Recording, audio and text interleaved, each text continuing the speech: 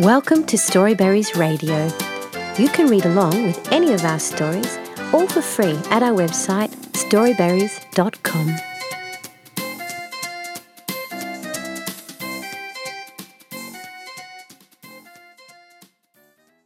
The Ogre of Rashomon by Yae Theodora Ozaki.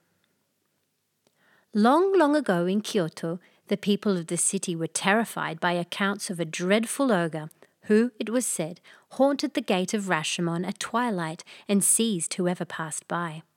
The missing victims were never seen again, so it was whispered that the ogre was a horrible cannibal who not only killed the unhappy victims, but ate them also. Now everybody in the town and neighbourhood was in great fear, and no one durst venture out after sunset near the gate of Rashomon. Now at this time there lived in Kyoto a general named Raiko, who had made himself famous for his brave deeds. Some time before this he made the country ring with his name, for he had attacked Oyama, where a band of ogres lived with their chief, who instead of wine drank the blood of human beings. He had routed them all and cut off the head of the chief monster.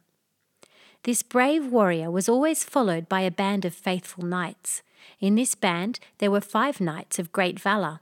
One evening, as the 5 knights sat at a feast, quaffing sake in their rice bowls and eating all kinds of fish, raw and stewed and broiled, and toasting each other's healths and exploits, the first knight, Hojo, said to the others, "Have you all heard the rumour that every evening after sunset there comes an ogre to the gate of Rashomon, and that he seizes all who pass by?" The second knight, Watanabe, answered him, saying, "Do not talk such nonsense. All the ogres were killed by our chief Raiko at Oyama. It cannot be true, because even if any ogres did escape from that great killing, they would not dare to show themselves in this city, for they know that our brave master would at once attack them if he knew that any of them were still alive." "Then do you disbelieve what I say and think that I am telling you a falsehood?" "No, I do not think that you are telling a lie," said Watanabe. "But you have heard some old woman's story which is not worth believing." "Then the best plan is to prove what I say by going there yourself and finding out yourself whether it is true or not," said Hojo.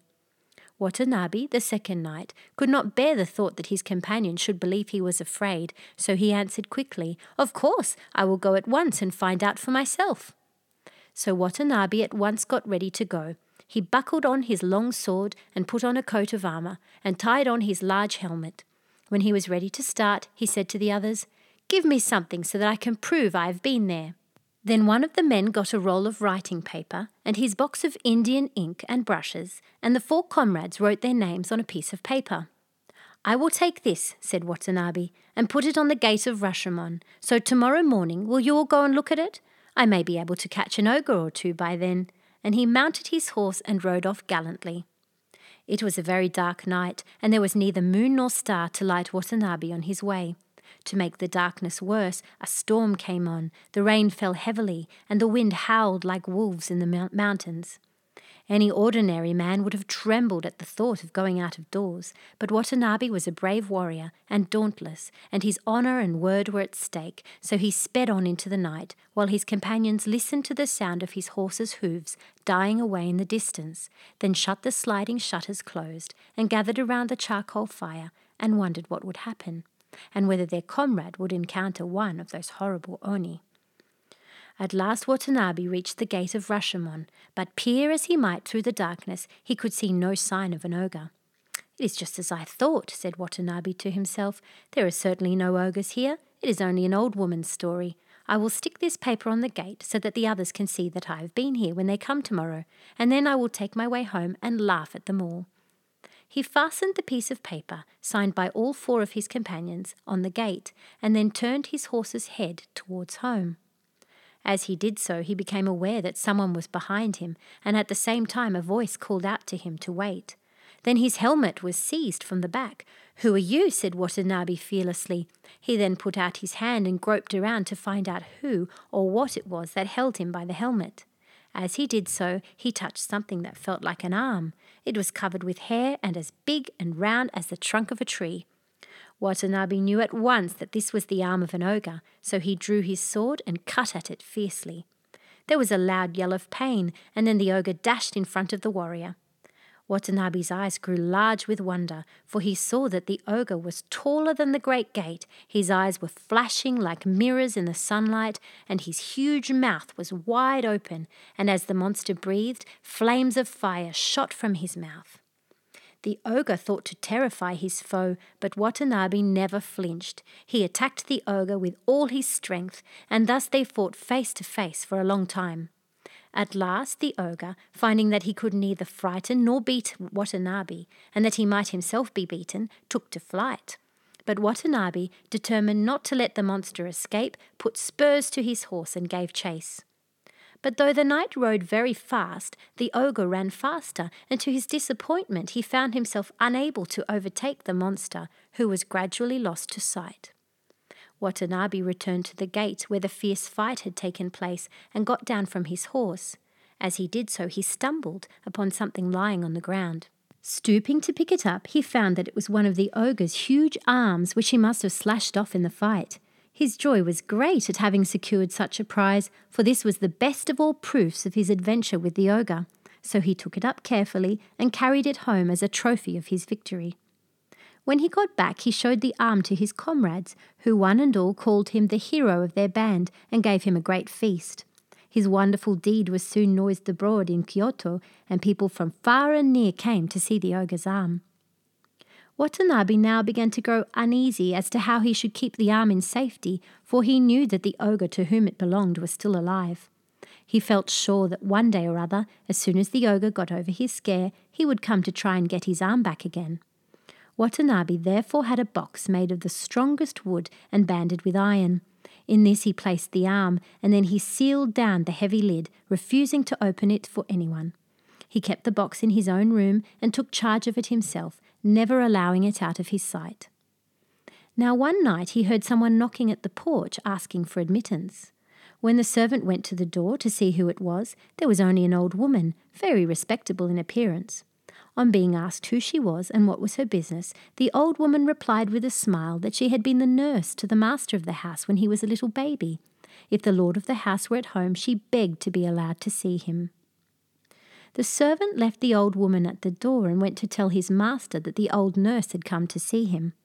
Watanabe thought it strange that she should come at this time of night, but at the thought of his old nurse, who had been like a foster mother to him, and whom he had not seen for a long time, a very tender feeling sprang up for her in his heart.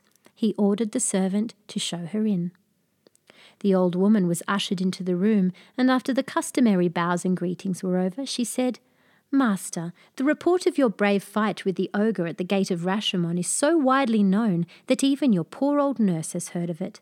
Is it really true, what everyone says, that you cut off one of the ogre's arms? If you did, your deed is to be highly praised." "I was very disappointed," said Watanabe, "that I was not able to take the monster captive, which was what I wished to do, instead of only cutting off an arm." "I am very proud to think," answered the old woman, "that my master was so brave as to dare to cut off an ogre's arm. There is nothing that can be compared to your courage. Before I die, it is the great wish of my life to see this arm," she added pleadingly. "No," said Watanabe, "I'm sorry, but I cannot grant your request." "But why?" asked the old woman. "Because," replied Watanabe, "ogres are very revengeful creatures, and if I open my box there is no telling but that the ogre may suddenly appear and carry off his arm. I have had a box made on purpose with a very strong lid, and in this box I keep the ogre's arm secure, and I never show it to anyone, whatever happens."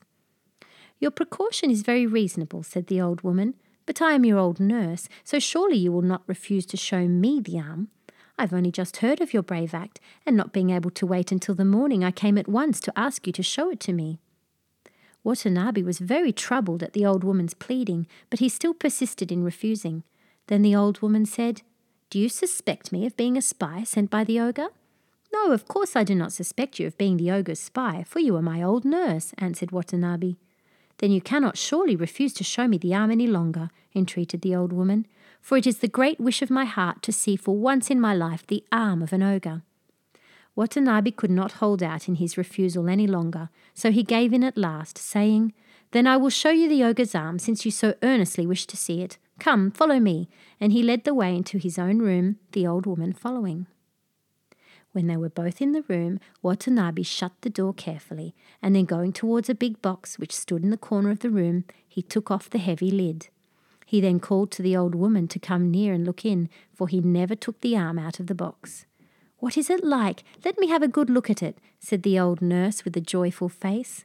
She came nearer and nearer, as if she were afraid, till she stood right against the box.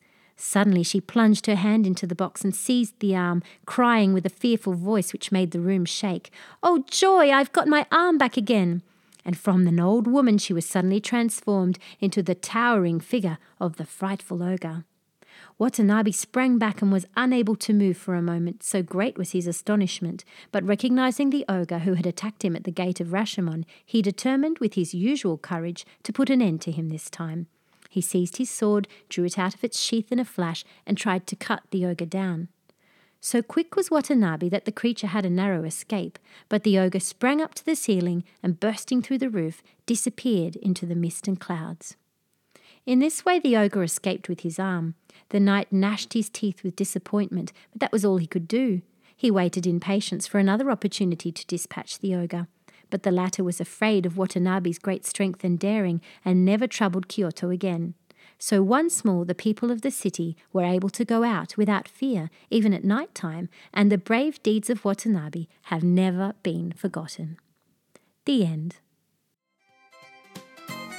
Thank you for reading with Storyberries.com. Free stories for kids.